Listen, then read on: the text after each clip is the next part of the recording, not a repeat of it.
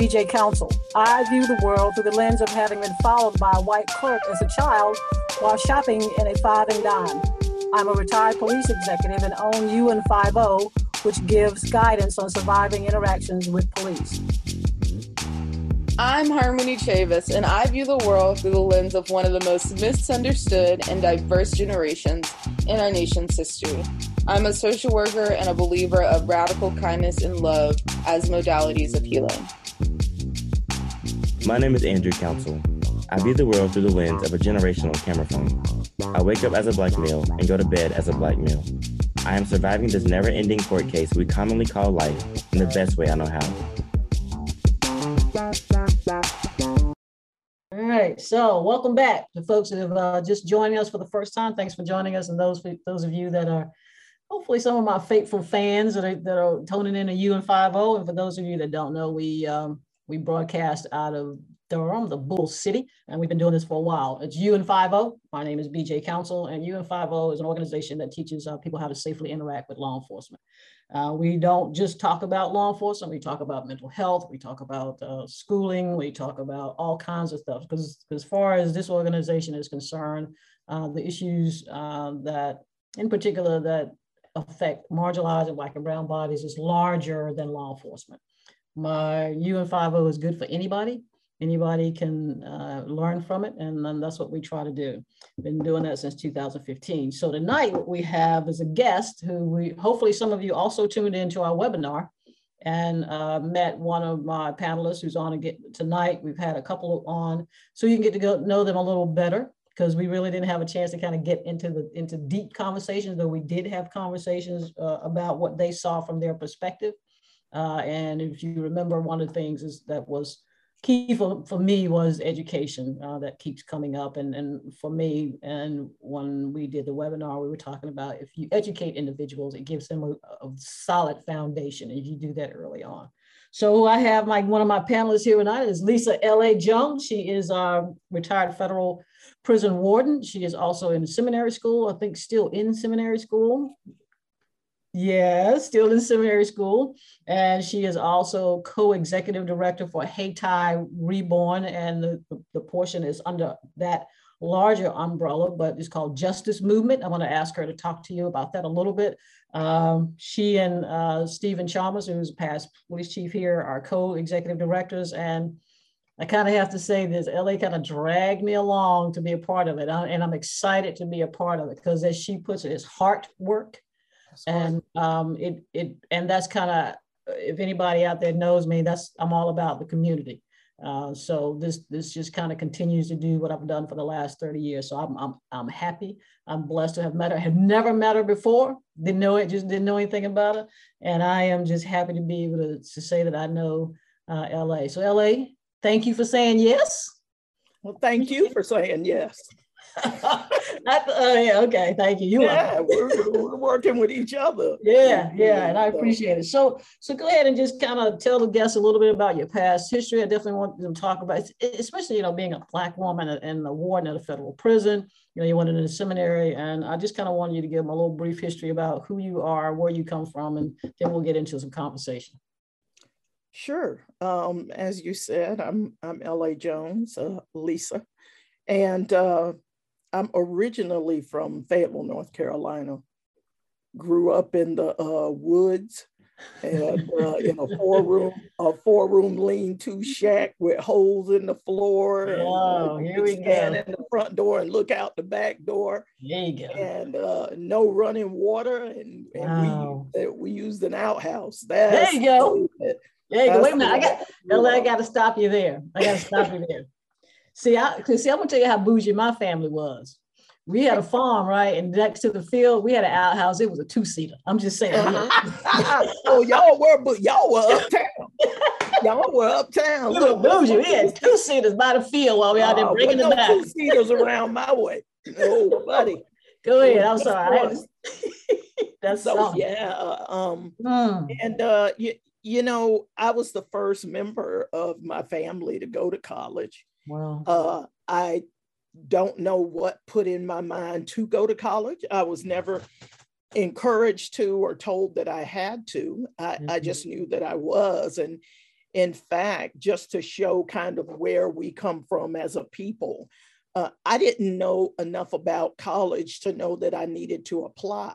Wow. A guidance counselor never asked me about going to college. And I showed up the day that college started and went to what I learned later was the registrar's office and said, I want to go to school here. So that's actually the way that I got into college. Wow. Just a long history of the abuses that come along with growing up in poverty, especially for Black and brown girls. I was the oldest of 6, born to a 14-year-old mother who had been victimized herself. My sire was 40 plus, and a member of the family. So it wasn't an easy beginning.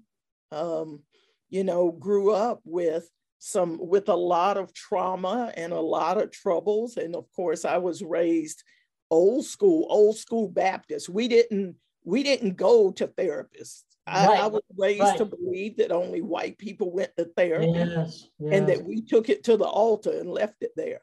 You go and you pray, and if you're not feeling better, then that means that you either didn't have enough faith or you didn't pray the right prayer. Right. So, I never got any help for any of my trauma until I was an adult.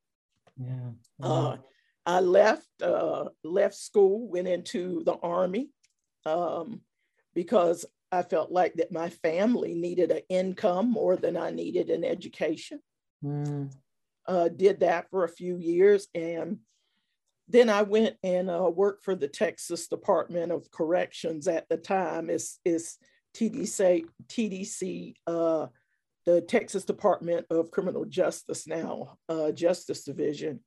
And while I was in there, especially being in Texas, I learned that the law wasn't the same for Black and brown people that it was for white people. I'll never forget how shocked I was when I found out that there were 2 inmates who were co-defendants, one Black, one white, and they did the exact same crime. Both of them had the exact same thing in their hand. If you looked at their files, they looked identical, but yet the person of color, he had twice the time that the white boy had. Wow. And I just never really understood that. So it was very fascinating for me. I always felt like that the real way to understand why the law seemed to work differently for Black and brown people, I felt like it was to be inside the system to learn. I've always been able to understand systems. How some kids, they have this mechanical thing where they'll see something and they can take it apart and then put it back together to see how it works. That's the way my mind works with systems. I have the ability to kind of take them apart and put them back together to see how they really work. And I didn't like what I found.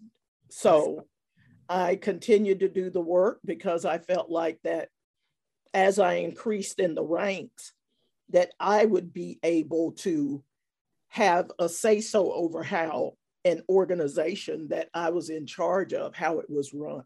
Right. Wow. Yeah. So, how long were you a warden, and where were you a warden? Oh, I was an associate warden and interim warden at Jessup, Georgia. I was there from 2015 to 2018. I was getting ready to make my next move, which would have been a permanent warden spot here in Butner, North Carolina. And the voice, the one, said I was done. I just knew all of a sudden one day that I was done. It was difficult, BJ, because I sat and watched a whole lot of young people come back into prison. And I was always curious about why. Why were you coming back? And my master's degree is in criminal justice. It has a specialization in corrections and also in behavioral studies. Okay. So I've always been fascinated with the why. Right. And so, yeah, when they were coming back, I was like, why? And what I realized was that the prison reform that was going on in the system, it was really just surface, because there was no reentry reform. Mm-hmm. So when you release a bunch of individuals at one time and they come out into the community and there is not a network, a system of services or resources for them, you doom them to repeat past behaviors. Yeah. For no other reason than they don't know anything differently. Mm-hmm. And also because the world keeps moving. You know, it doesn't stop. When someone goes to prison, the world doesn't stop. That's right. So think about how quickly technology moves for those of us that are out here in it. Right. So can you imagine, you're gone, even if you're gone for 3 or 4 years, the technology is completely different when you come back. Yeah. You know, and depending upon what you did while you were incarcerated, as far as obtaining a skill or something of that nature, you come back out and you're lost. Yeah. So it's I was actually fortunate enough. I was the only Black female to be the captain in a penitentiary in the history of the Department of Justice when I was in there. Wow, cool. So not only was it a challenge because of race, but it was a color because I was not a man. So you know, it was a lot. I learned a lot while I was there. Good. And but at the same time, I was extremely fortunate because it enabled me to feed my family and to feed them well. So. Thank you for that. You've done a lot, seen a lot, and you care a lot, obviously. And the fact, you know, when we get to the end of this, I kind of want you to talk about the system that you guys are creating that you just talked about for those individuals who are returning to our community. What I also would like to say is that I often use the word I enjoyed being law enforcement, but I also was one of those individuals like, so why do I keep arresting you? Right. Why do you keep doing that? Right. You know, I want to know why. Yeah. Well, you know, BJ, it's because there are some of us who, you know, they use the old metaphor about you come to a stream that's filled with dead floating fish. Right. And, you know, depending upon who we are is the way that we respond. Some people immediately go over there and say, poor fish, and they start scooping the fish out of the water. Some of them are like, oh my goodness, these decaying bodies are going to be a negative impact on this ecosystem within the water. And so they start looking at that and taking samples of the water and researching all these things. You and I know from past conversations, we're the people that hang a left and go upstream because we want to know what's killing the fish. And I really need to understand why. You know, now there's a really big, there's a lot of conversation about gun violence. What are we going to do about gun violence? How are we going to control gun violence? Well, I'll be honest. I'm also, you know, I believe that we draw to us that which we put our energy into. I believe in the law of attraction.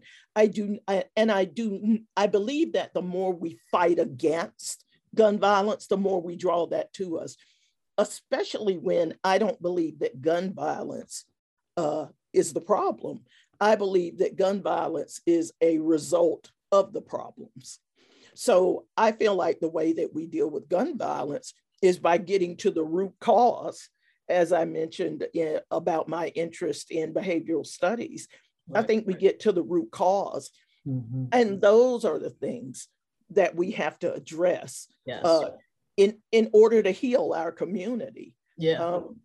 I've been law enforcement. I'm now in seminary, but I will tell you, I believe that in order for, if we think that it is either or, either your Black Lives Matter or your, back the blue, then I think that's a false choice. I don't believe it has to be either or. I believe that we can believe that Black Lives Matter, stand up and work toward that, and at the same time support ethical, law-abiding law enforcement who are out there doing their job to protect the community. Mm-hmm. It can be both. Yeah. And until we realize that, that we need that bridge, we're in a downward spiral. And, you can't police it away, and you can't just love it away either. Yeah. There has to be, you've got to offer love with accountability. And that's one of the ways that we look at things over at the Hayti Reborn Justice Movement. Some people are going to have to go to prison. Yeah. They just are. You can't kill another person and think that it's okay. Right. Okay, because it's not. And but when they come out of prison, they've paid their debt to society. That's right. And therefore they are entitled, or should be, to the same rights and liberties as the rest of us. I'm taken back to my grandmother. One of the first things, my grandmother taught me this better than anybody else in the world. Now, some folks may not understand, but I come from the old school of corporal punishment, okay? My grandmother would get a switch in a minute. Right. So, it was that, look, I told you that if you do this, this is going to be the consequence. Mm. So when I did it, which inevitably I did, right, earned every whooping I ever got, I earned it. When I did that, I would get punished. But then she would turn around 10 minutes later and say, come on, baby, get something to eat. Right. Because it was over. Right, right. Can you imagine the life we would be living if we were all still held accountable for every mistake that we made in our lives? Right. Yeah. There'd be no success. Right. Wow. Yeah. Yeah. And I know about the whippings too. And don't be bringing them back in small either. You better not. You better not. Because if she has to go get it, it's a problem. Yeah, it's going to be a treat. It's going to be a treat.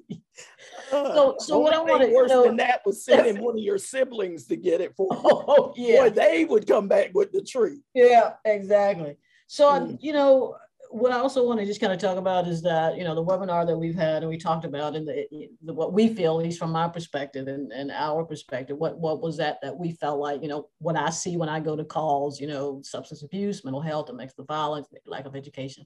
So for me, at least at that ground level, so I kind of want to hear, the individuals that you were working with in the prison or kept coming back, what was it that you feel like was kind of the root cause of that? What was it that was lacking that they, when they came out, they couldn't get it or they didn't have it before they came in, and definitely obviously they didn't get it when they got back out the first time. So I just kind of want to talk about, what and build on what we talked about at the webinar is, what is it that keeps continually pushing Black and brown folks and folks into the judicial system and prison from your perspective? Oh, wow. That is the wow, is all I'm going to say is wow. Yeah. It is a multifaceted problem, which is one of the things that makes it so difficult to address. Exactly. A couple of things off the top of my head. Number one, mass incarceration. Mass incarceration created a void out in the community. I always say that not only are the people who commit the crime not only are they justice involved, but then their entire family, to include their children, the children of the incarcerated, they become justice involved. But wait a minute, before you even go in for, I want you to say that again. No, I mean, not, people don't really think about it. I mean, they're like, wait, not only is it the individuals that commit crime, it's their families, and especially their children who become justice involved. And children, they truly are the most innocent of victims. They can't control what their parents do. They can't control the life or the family that they were born into. They have no help. So what they do is they end up growing up in an environment that is not conducive to them learning and eating healthily and reading and things like that. Now, don't get me wrong. As I always say, I do not speak for all Black people. I am me. Okay. Oh, yeah. And right now, I am not speaking that this is the way of all Black children or brown children, but I have seen it time and time again. And when you're dealing with the effects of mass incarceration. And it doesn't necessarily mean that the parent that's left home, whether it be the mother or the father, doesn't love them. What they find themselves having to do is to be both parents. They find themselves having to go out and work twice as hard, and then not only take care of those children, but also send money to the institution so that their significant other can have money on the books. Yep. We can all sit down and talk for hours about whose fault that is. Mm-hmm. So I'm not going to go there, but I'm going to tell you whose fault it is not. And that's those children. Right. It is not those children's fault. That's right. Okay. That's right. So when you have that vacuum and then those kids grow up wanting, whether it be attention, whether it be money, just love. Yes. And then one parent is gone and the other is working, just trying to survive. Yep. That child is going to look out and they're going to look at whoever's going to show them some love. Yes. Sometimes, unfortunately, it's the local dope deal. Yeah. Sometimes it's the local gang that comes along and is a family to them, the family that has the time and attention for them that they want and that they're not getting from anywhere else. So mass incarceration, and that's just a tip of the iceberg. We're not even going to talk about the socioeconomic devastation that comes to communities when we have a mass exodus of able-bodied, strong, working people, especially men. Yeah. So, that's one thing.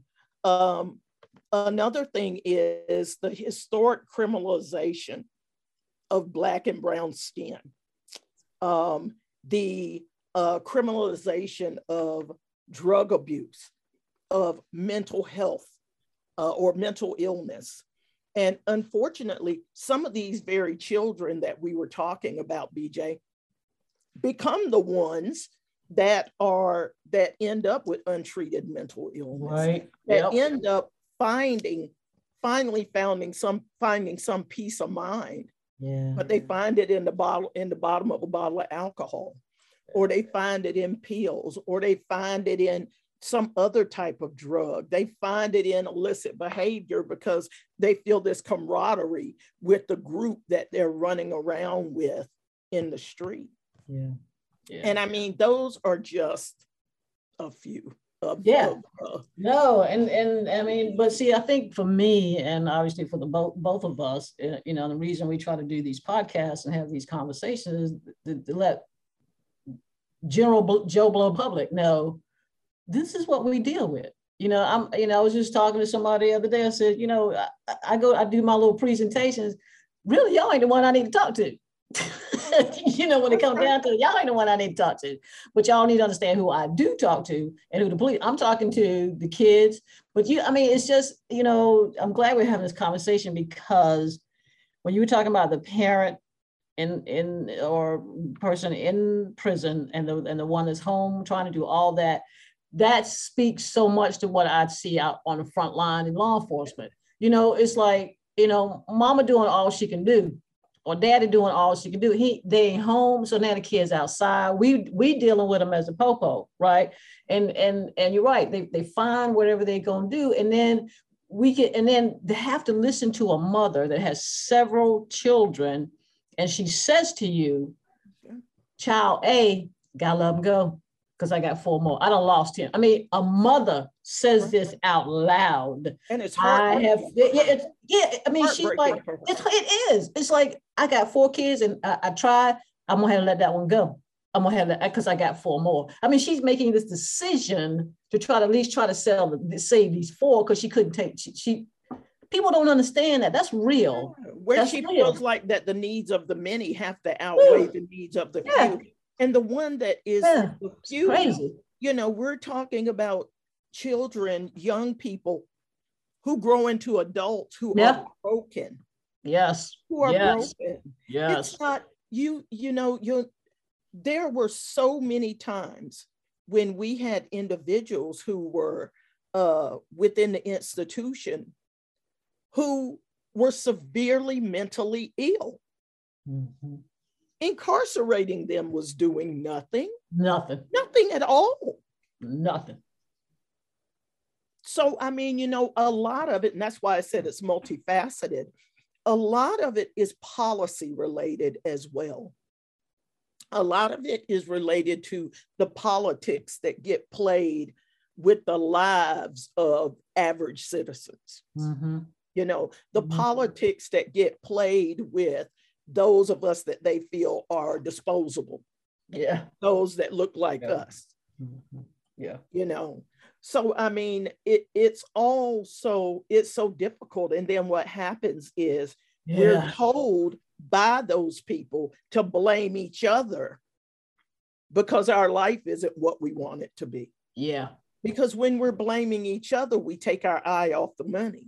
Take your eye off. And those with the money, those are really the individuals that we have to worry about. Yeah. Yeah. You know? Yeah. Otherwise, we're all in this pot together. We are. And you talk about taking your eyes off the prize. And then one of the other things that we talked about a little bit, I talked about at the end of the webinar, is folks, y'all got to vote. Oh man. Yeah. I mean, you know, I get, you know, folks, well, I don't want to, but yeah, boo, you do. You got to vote. I mean, I hear, well, you know, blah, blah, blah, blah, blah, blah. Yeah, vote. And it's more than just the presidential election. Oh yeah, I mean, I don't even care if you make that no more. You need to take a look. You need to vote it. The president can get away with anything. Yeah. As long as he has enough support. Yeah. Yeah. So from senators and congressmen to get away with it. Yeah. Yeah. And you're right. I mean, we that's where the power is. Yeah. And I think the work that you do, I do, and the work that some of these other women that do, I mean, we're on the ground. And that's kind of why we did the webinar. It's like, these are Black women on the ground, like you, that've seen this stuff up close and personal. And I want to educate folks. And we got to understand that this is real. This is day in and day out. And we got to figure out, we got to help our folks. We got to help our folks. We can't just keep saying, no, we got to help this child. And somebody put it to me like this. They were like, go to elementary and start there. Because that's called, this is an educator. She said that's proactive. And then when you get to middle school, that's intervention. She didn't even say anything about high school, because I think we all understand that at some point, if you get beyond that, I mean, because you're pushing it at middle school nowadays, you know, in high school, I'm not saying they're all lost souls, but what she's saying, proactive down here, elementary. Come on in here, let's get this done. Let's teach it. Let's make it easy for them to understand. It's okay to go to a counselor. Let's make people in that space available to them, to that entire family that's coming in every day with this kid. You know, that it's okay, Black folks, to lay down on the couch every now and then and do that. I'm okay taking it to the altar. Look, you got to do it. I had to take it somewhere. But what somebody said, with that faith, got to do a little work. That's right. That faith, you got to do a little work. Yeah, even John Lewis and others, they always talked about you got to pray with your feet moving. You got to pray with your feet. Yeah. Yeah. We ain't gonna pray our way out of this. Or for those that believe in the Bible, I mean, that faith without works is dead. I mean, you've got to get your hands dirty and move your feet. Yeah. So tell me a little bit about. I want you to talk about the justice movement, because I don't want to end without doing that. But I kind of want to, from your perspective, because I know I've been around you long enough. You're all in it. It's out the passion. I used to tell Steve his shoes squeak with community police when I was working with it. Right?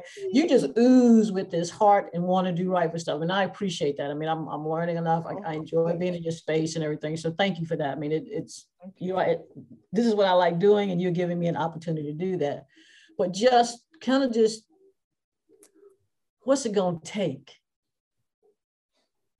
for us to be able to, for us to hear that it's us. It's our moment to do something, because you know what I'm saying? We're in this space right now. Stuff is just like, oh, and it's up to us. And that's when I say us, Black and brown folks, because ain't nobody killing nobody. But you can talk about me and the popo shooting somebody 16 times in the back. Like, I'm down in Kinston right now, and I don't even know when the last time they shot somebody Black.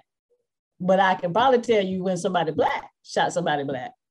Mm-hmm. So what I want to ask is, what do you think what is it that's going to get folks to go, oh, okay. Oh, I know. What's it going to take? Wow. From your perspective. I personally believe that when a Black person shoots another Black person, that we are killing ourselves, that we are, that we're looking in a mirror, and that is painful to do that. Unfortunately, we're out there, we're fighting over land that does not belong to us. We'll say my neighborhood, my block, my whatever, it's not. Doesn't belong to us. We built this country, but yet we don't stand in our power and our purpose enough to put our shoulders back and say, yeah, I built this country, and we can do it again, and we can do it a different way. And we don't have, I have a saying that most people kind of understand, and you've probably heard it being in the office, but that's that success is the greatest revenge. I understand being mad. I understand being angry. I understand being frustrated. There's so many times, I mean, I can have whatever job, whatever career I want. But when the police get behind me, or when someone goes to stop me or something, I'm Black first all day long. All day. And it's frightening in this country. But what we have to realize is the powers that be want us hopeless. They want us to feel hopeless, because when we feel hopeless, we turn on ourselves, we turn on each other. That's what we do when we're hopeless. If we would ever stop and stand in our own purpose, in our own glory, realize that each and every one, let me tell you something, there is nothing that a politician hates worse than for the public to get pissed off. Nothing. Right. Because then, right at that moment, we are basking in our power. We know, and I'm not talking about burning anything, blowing anything up, rioting, hurting, or shooting police. I'm not talking about any of that. I am talking about strong people that are standing up in their purpose and saying, you will either give me what I have coming, or I will vote you out, period. It's that simple, and everything, this is, and when I say it's that simple, I mean that statement or right. That stand is that simple, because there is nothing simple about a system built on racial oppression. There's nothing simple about that, because what we really have to do is white supremacy is woven within the fabric of our country. So if you've ever had something that was woven, how do you pull that one string out without unraveling the whole thing? Right. I mean, good gracious. Right. So we do it by taking ourselves and doing what we can do to make ourselves successful. And then we find like-minded people and we band together with those people and we work with them. There's some folks out there who just don't know where to go for help. Yeah. I'm going to tell you right now, if they don't know where to go for help, call the justice movement. There you go. Oh, go ahead and talk about the justice movement, girl. Call the justice movement. You know, the justice movement is we are not a program. We are absolutely a movement. And what we do is we're organizers. See, in the city of Durham, there are so many not-for-profits or community-based organizations, that do everything. The problem is people don't know about them.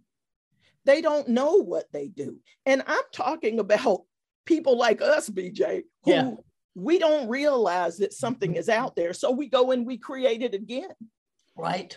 So you have a lot of duplication of services. And when you have a lot of duplication of services, then you have a lot of fighting over the same funding dollars. There you go. Amen. Keep going. Okay. You're fighting over the same funding dollars, and that's a problem. Another thing is that when there are not funding dollars, because oftentimes when Black people have problems, we get programs. We don't get systems or money. We get programs. What happens is those programs, they come in, they are so underfunded that there's no way to make them sustainable. Now, I understand when people say, you know what, if I can just help one person, I'll be all right. If I can just help one person. And you know what? That's fantastic. Right. But it's not sustainable. When we help one person, but we've got 1,000 people going into poverty every day.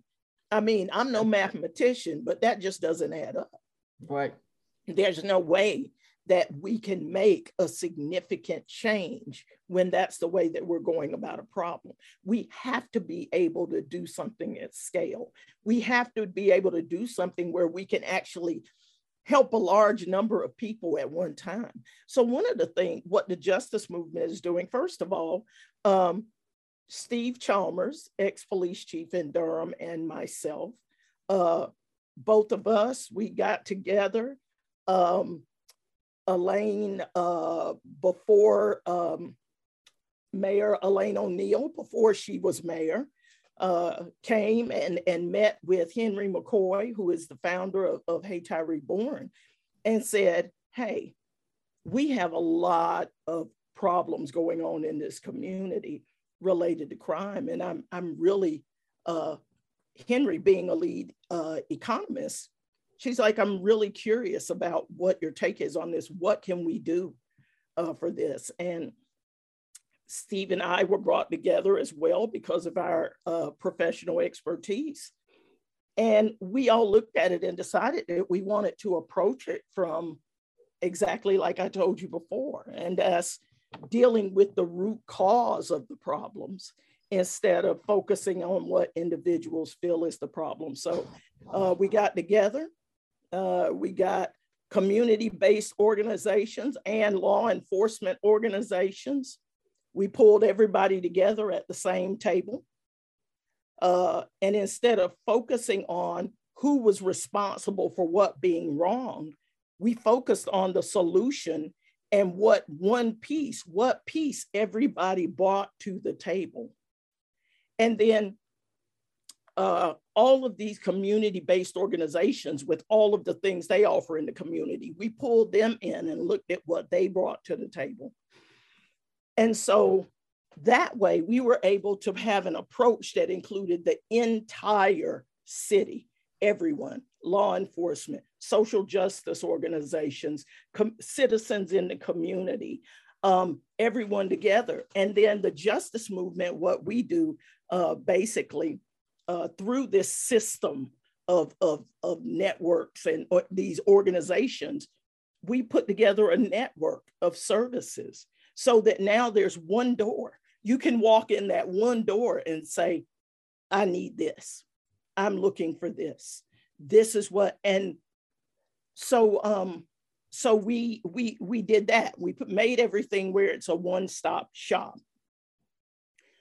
We also solicited funding from the city and the county so that we could help bring community-based organizations that were willing to work in this network of where we could cut down on some of this duplication of services. What we did was we solicited funding so that we could help them build to capacity. Right. And we wouldn't have to worry about the fact that they couldn't service large numbers of individuals in the community. Right. So that was very important to us. We did that as well. The Hayti Reborn Justice Movement, we're like conductors. You know, you can be at a symphony, and if you get there at the very beginning when everyone's warming up, right? Right. Everyone's warming up, they're tuning their instruments. It sounds like mass chaos. Right. All right. Until the conductor gets up front with his baton and he taps his baton. Right. And when he raises it, all of these different pieces come together and they meld together into beautiful music. That's what the justice movement is trying to do for the community-based organizations in the city of Durham, and therefore have it where they better serve individuals out in the community. Yes. BJ, one of the things that the guys would always tell me when they would come back to prison and I'd ask what happened, so many times people said to me, you know, boss, I just couldn't do it, Miss Jones. I couldn't do it. And I'm like, why? They're like, I would go to one person and they tell me go somewhere else. And then I'd go to that place and that place would tell me this is the place you're supposed to be. You're supposed to be over there. And then I'd go over there and they tell me I need a driver's license in order to get this. But then I would go to the driver's license place and they tell me I need what was at the other place in order to get my driver's license. Mm-hmm. So you're talking about a system where it is not designed for these people to win. Right. And the same way that Matt and Molly or whomever that have parents that go and advocate for them and say, you know what, you know, my kid just needs this. I know that this is something you have in the system, right, that is not being widely publicized. Right. I know it is. So I am going to demand that you provide it for mine as well. Right. That is what, at the level of advocacy that is needed, especially for justice involved individuals. Yeah. Yeah. You know? Yeah. I'm just glad to be a part of it. Because I mean, when I think about it and I tell people about it, I said, you know, because for law enforcement from my lane is like, you know, you're calling social work or you're calling somebody, you know, trying to help, and they're like, oh, can't do it. Well, who can I call? I don't know. Call this person, you know, and you doing your best trying to help this person on the street sometimes. And so they're like, well, you know what? I'm gonna go back to what I know what to do. That's and how to do. And I get that. I mean, I would be frustrated as much as stressed. I mean, and then God knows, talk about probation and parole on your neck, trying to get you to do stuff. And so now this thing right here is like, you walk in the door, BJ needs to get her driver's license, BJ need to get her GED, and all I got to do is be assessed, figure out to help me to be a successful, because all we just need, and like you said, the country is built on the fact that if you go to prison, you have given your debt based on what you have done. You should be able to just get out of there and go do what you're going to do, especially if you're going to do better. That's all, because that's all we want. But we got to make it easy for you to do better. You know, Well, so and the system is not designed. It is intentionally not designed for it to be easy. If you look back to the beginnings of law enforcement, I mean, the first sheriffs and police were slave catchers. I mean, so you know, culture eats strategy for breakfast. So you know, we're talking about a long line of long. So I'm glad we know it, because those of us that were in it still had to endure it. That's a whole nother conversation too that I'm trying to have. That's a conversation we don't even have time for that. That's another one. But I'm glad you had a chance to plug the justice movement. I'm honored to be a part of it, and even if I may not be able to be there as much as I need to be there, but I just the fact that you're willing to let me be in that space and be a part of this, because it's going to be a game changer. Well, there's so many things there's so many different, especially being a part of Hayti Reborn, is great, because what we do is we attack the problem on a multitude of different angles, which is what we have to do. We have to attack it socioeconomically. We have to attack it where we help at home. We have to attack it by providing educational opportunities, and not necessarily 4-year degrees. We have to attack it where people can go and get a certification and do a job that they love. Even if it means going to school and being an entrepreneur, hey, that's fantastic, because that's your passion. We're all better at what we're good at. And that's why it's important. So we've done a lot of work around here to try and get land to build structures on, so that we can bring the Black community back into downtown Durham, or here back to even Hayti, which we know we lost when the highway came through. I mean, our people are due, and for those of us, are we our brother's keeper? Absolutely. Absolutely. So for those of us who can, we do. If you know better, you do better. So that's what it is for us to do. I know it is for us to do. It's for us to reach back and pull somebody up and keep it moving. But before, thanks for. I'm so glad you got to do the justice movement, because I really wanted you to plug that in. I know we talked about a little bit of webinar, but I want this one to be kind of recorded, so if people want to learn more about it, they can. But I think for me, the only thing I want to say about it is I want people to pay attention as to who the co-directors are, co-executor. That's a warden and a police chief. And I have to quote this, and I've been using it to LA. I've said it a couple of times, and when you said it out loud, it made perfect sense of the work that I'm doing, right? You said they made a mistake and let me come in and figure out how the system worked. Oh, they should have never done that. They never should have done that, because what they did was, you said a warden and a police chief. Well, actually what they did was they let a poor little Black girl and a poor little Black boy grow up to be a warden and a police chief, figure out the system, who also has a love and a propensity for social justice. I'm also the chairperson of the Southern Coalition of Social Justice.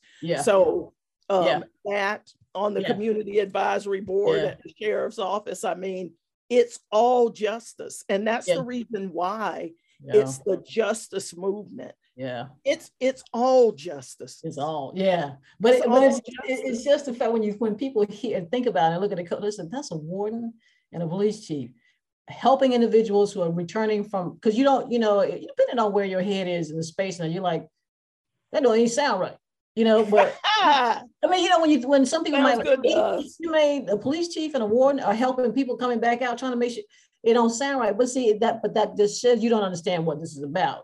This is about absolutely not. I mean, BJ, it's because right is right. Right is right and wrong is wrong. This is about human beings. Justice is justice. It's not just justice when a person looks a certain way, or when they're or when they have a certain pedigree. That's not what it is. It's justice for everyone. And if that's not right, then those of us who have been fortunate enough and worked hard enough to get into position, it's up to us to make it right, to make it fair for everybody. Otherwise, we don't deserve to be there. Yeah, yeah. Hello, I love it. Cool. So thank you.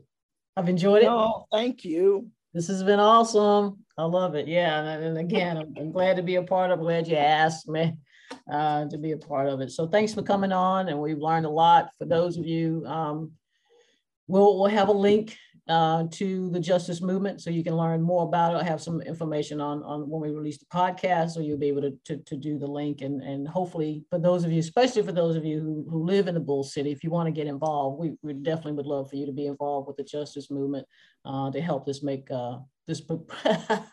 to make this thing successful. It's going to be successful because we've got two leaders in the position. We've got individuals who are working there that are passionate about it and want to do that. And I think that's what it's all about. It's about the love. It's hard work, and we're trying to do that. So thank you for that.